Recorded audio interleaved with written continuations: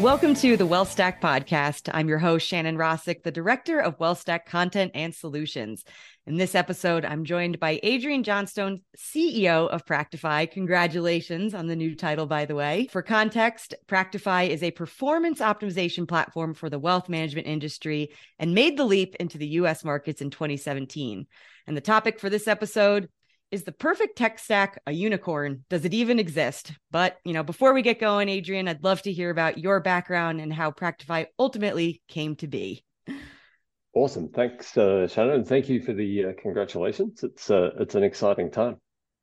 Look, I'm Australian. You can tell from the accent, and the story of how Practify came to be kind of feels a little bit typically Australian because it happened over a lunch that spilled into a dinner in a wine bar. So all of the best ideas come to be at the bottom of a bottle, it seems. But Of course.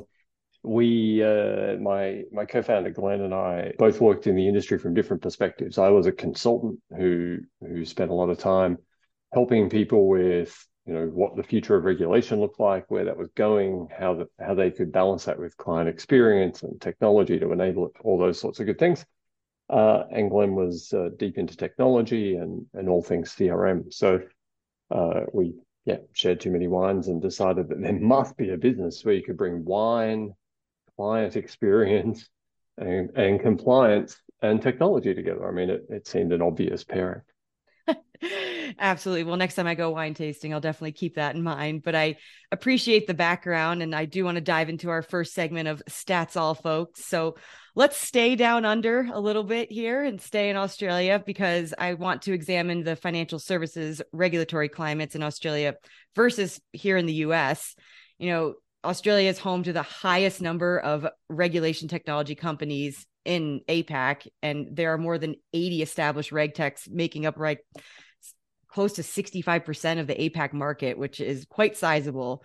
So what can stateside advisors learn from or prepare for with a look down under, if you will?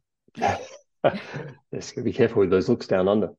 Look, I think the Australian landscape is an interesting one, and as an Aussie, it's always entertaining to me that you see huge tribes of Australian advisors piling on for study tours. I think they like to call them when they come to the US to see how firms are going. It's a bit of a junket, and there's a little bit of talking to some firms along the way.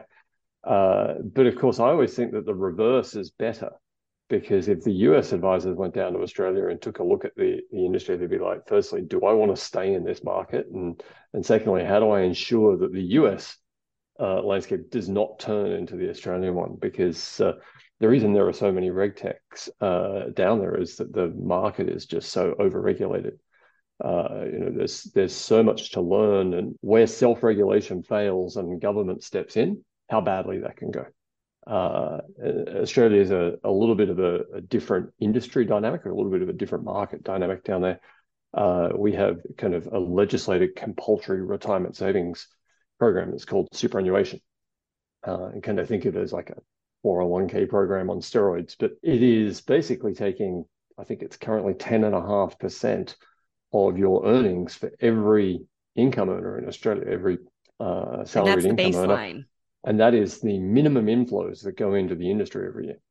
And once they're in, you can't get them out except for in some tight exceptions, till you're 65. So retirement savings is kind of core to the industry. But because that money is tied up for so long, the government kind of tries to get helpful and say, how do we make sure no one's doing bad things? And of course, the lion's share of the industry aren't doing bad things.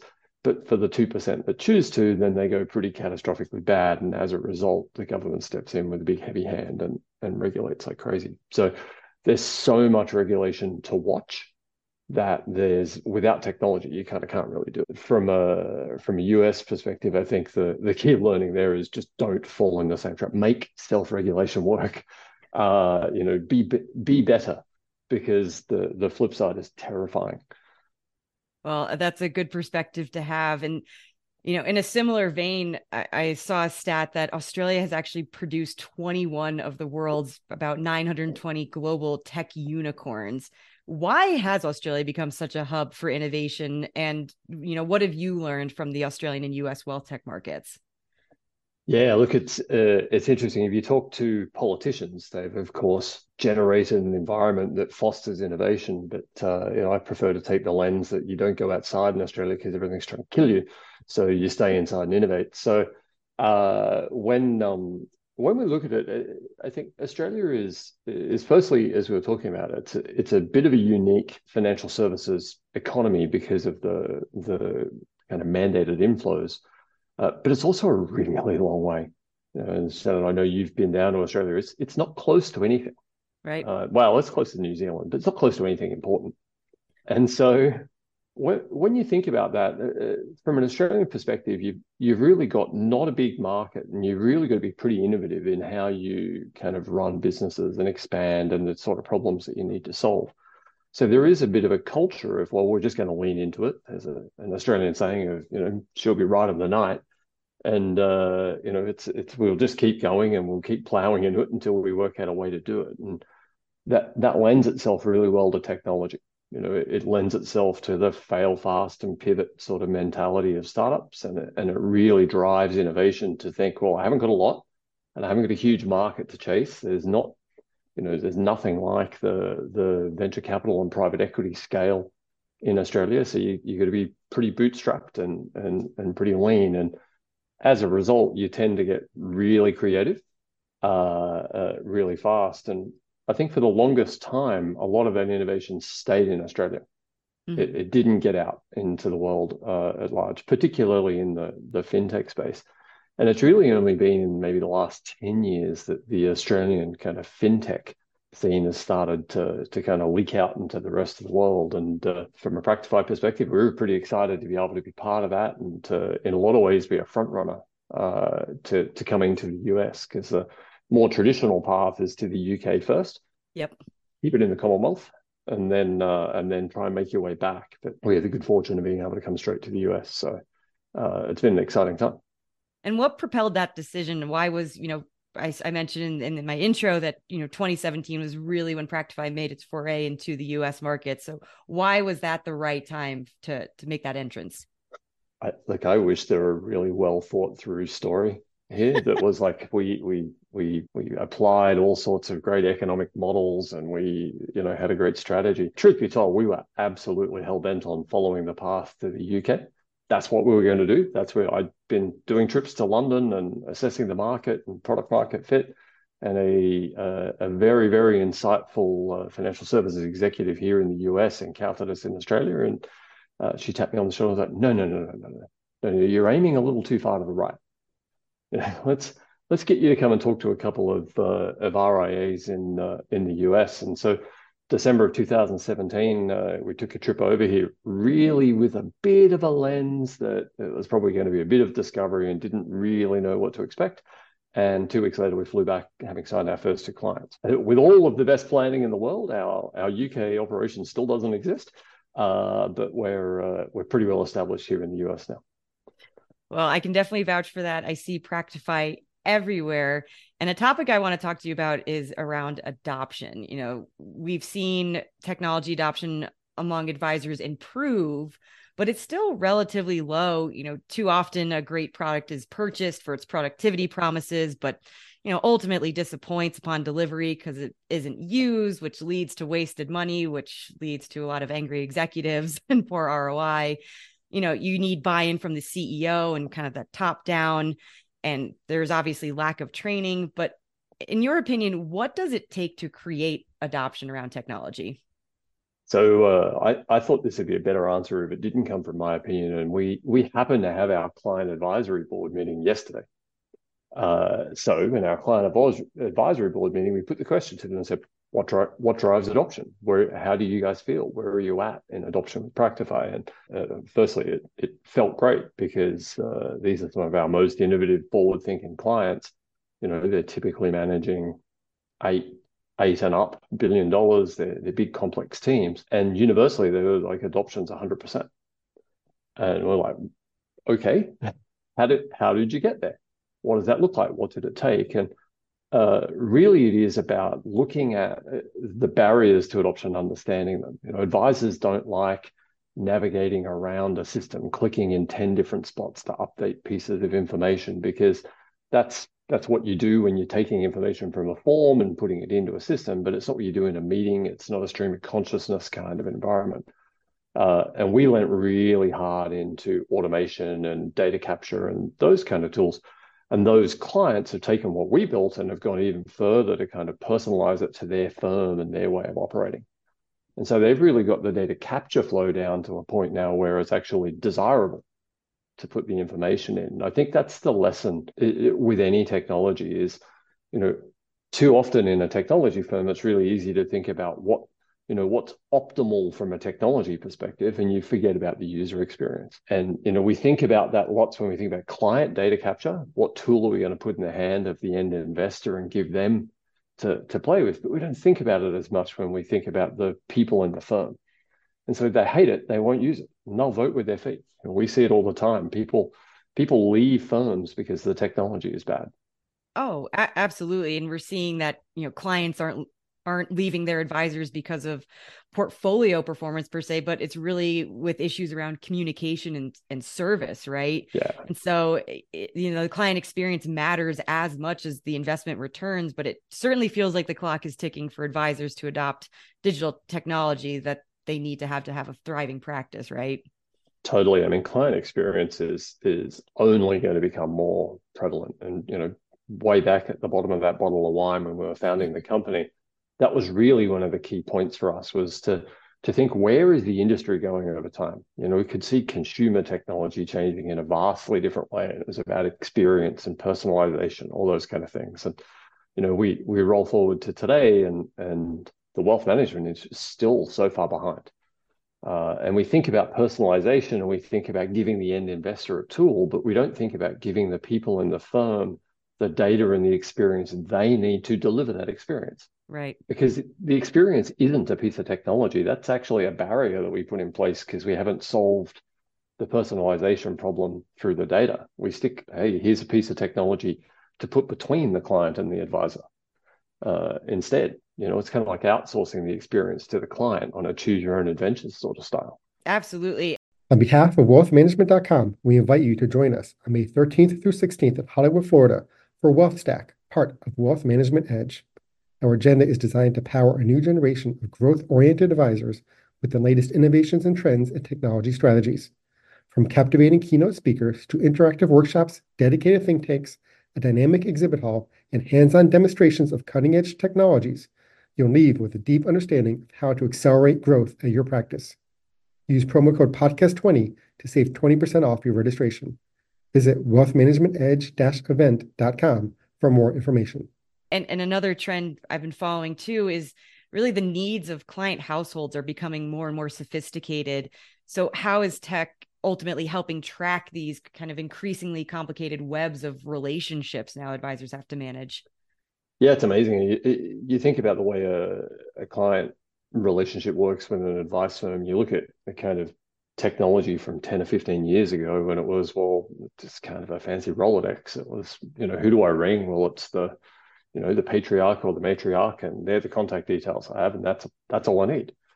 Now, of course, you've got everything from what are their investment preferences from a direct indexing perspective through to what does their strategy for wealth transition look like, and who are the people further down the line.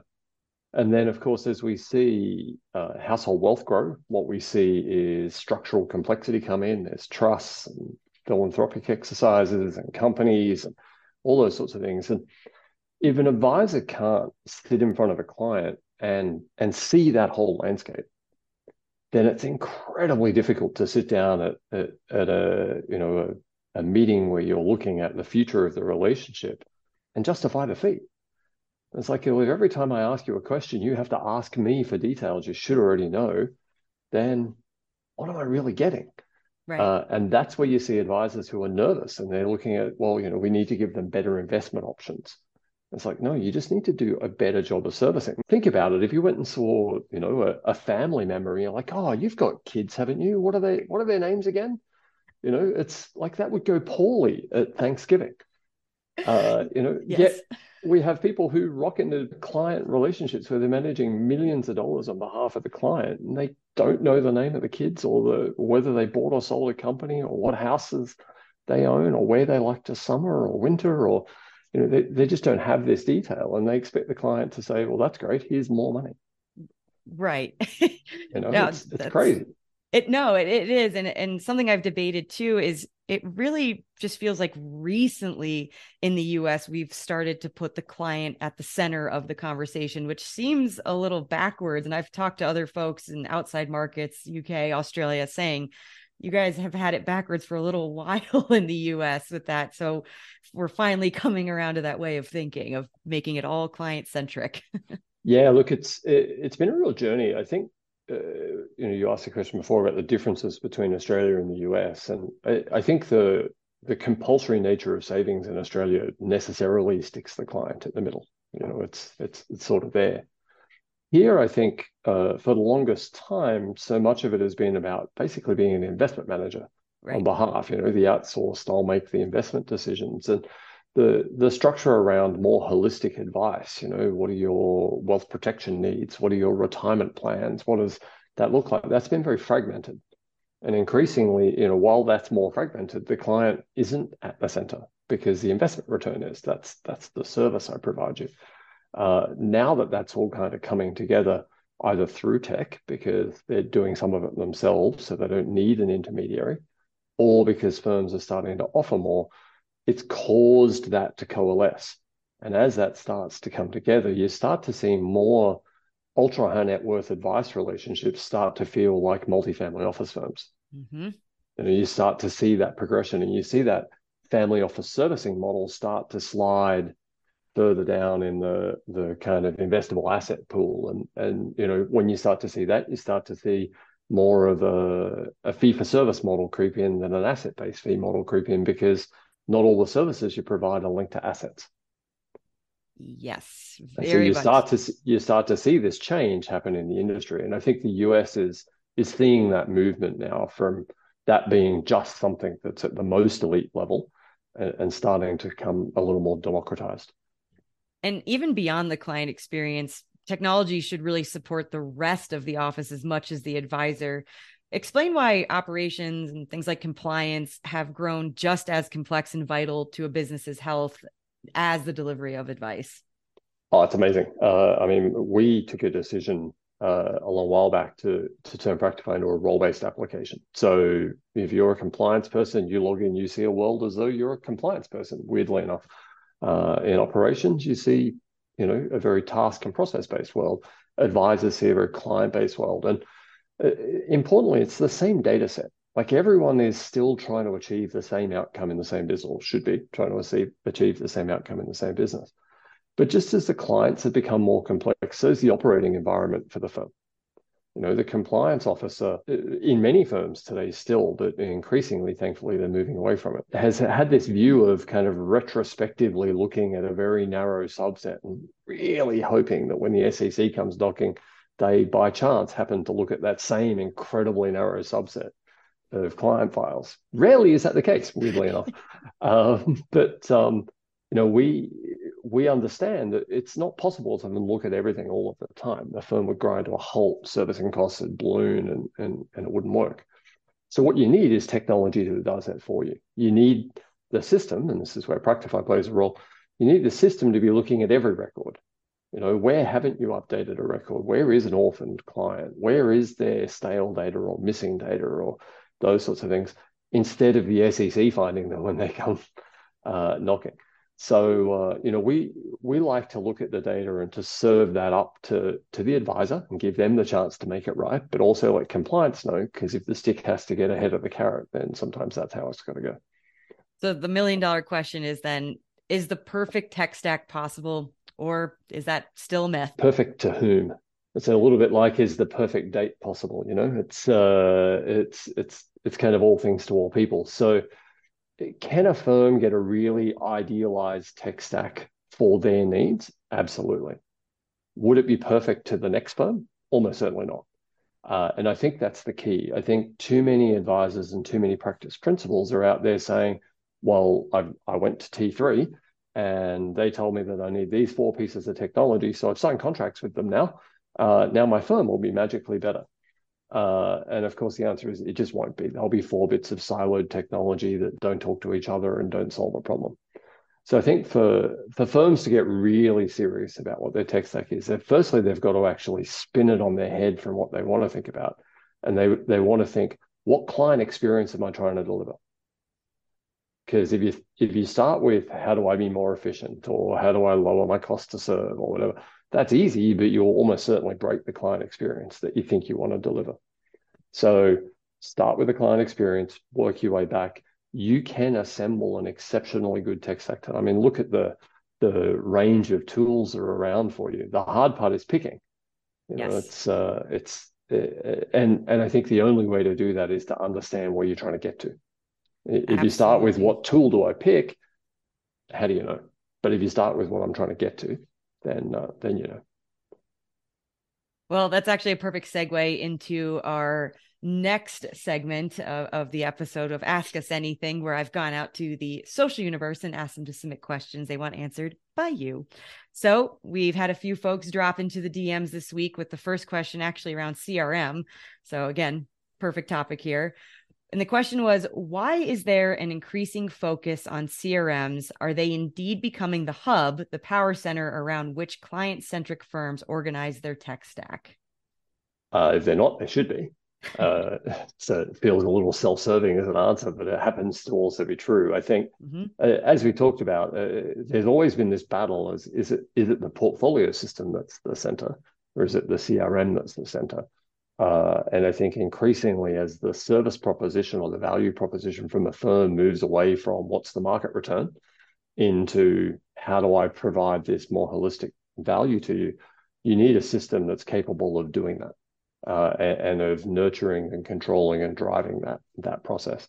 That should be the CRM. But of course, it's got to be more than just a straight up simple CRM. It can't just be that Rolodex model. It's got to be able to handle the complexity.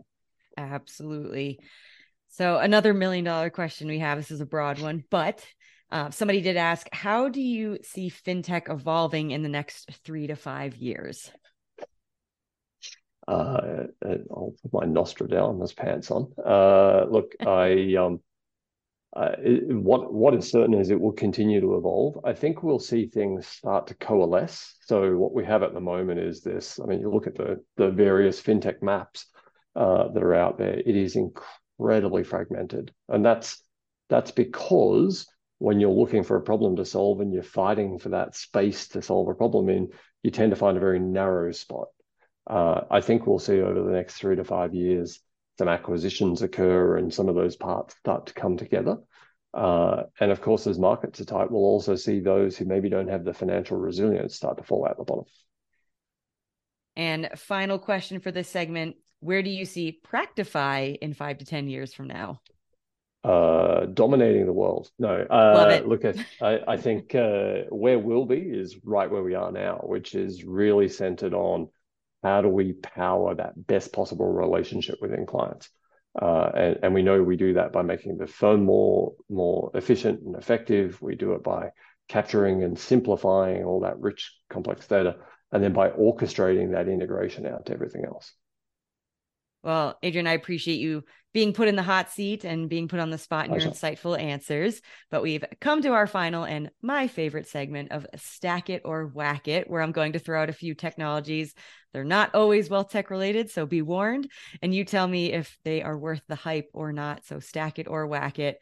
Yep. You know, I was going to make a bunch of assumptions about you being Australian and about wine and surfing and beaches, things like that. But, you know, I'll leave you alone. I promise. I was actually going to ask you about Salesforce as another trick question. If you should stack or whack Salesforce. Whack it. So I was like, well, maybe not be that harsh, but I would like your thoughts on cloud computing and its impact on wealth management. Stack it or whack it. Have we embraced it? Where are we going? We are definitely stacking it. If your technology is not in the cloud now, you're a long way behind and you need to hurry up. So cloud computing, absolutely stack it. All right, stack cloud computing. And number 2, Internet of Things or IoT, which basically describes the vast universe, of embedded sensors connecting consumers and companies through the internet. You forget sometimes that pretty much everything you interact with every day, whether it's smartwatches, cars, refrigerators, all are collecting data on our bodies and how we behave. And we're obviously seeing that in wealth management too. And it's ultimately the fuel that's powering AI. Are we oversaturated when it comes to IoT, or is it a necessary thing to drive better experiences? I think the answer is yes to both. I think it is necessary to drive better experiences, and there are an incredibly useful array of examples. If you look at health data being fed real time into to insurers, and vehicle usage to property and casualty style insurers, all that kind of stuff is incredibly useful. That your smartphone can turn the lights on and start the coffee machine is really valuable to someone, but maybe not to everyone. So I think that one's a little more nuanced there. I put it in the stack it camp, but I'd have a big caveat over it saying make sure you know what you want the information for before you start trying to gather it. That's fair. All right. So stack it with an asterisk. Got it. Yeah, that's it. All right, Adrian. Well, I appreciate your time and indulging me on these questions. And it's a pleasure hearing more about Practify and getting to know you a little better. But feel free to tell listeners where they can find out more about you and what you'll be working on at Practify. Absolutely. Look, the website is always the best way, practify.com. But follow us on LinkedIn and other socials as well. We're always pretty active and super happy to share what's there. Well, sounds good. And be sure to like and subscribe to all the WealthStack podcasts on all major podcasting platforms, and follow all things WealthStack on wealthmanagement.com, LinkedIn, and Twitter. And thank you all for tuning in today.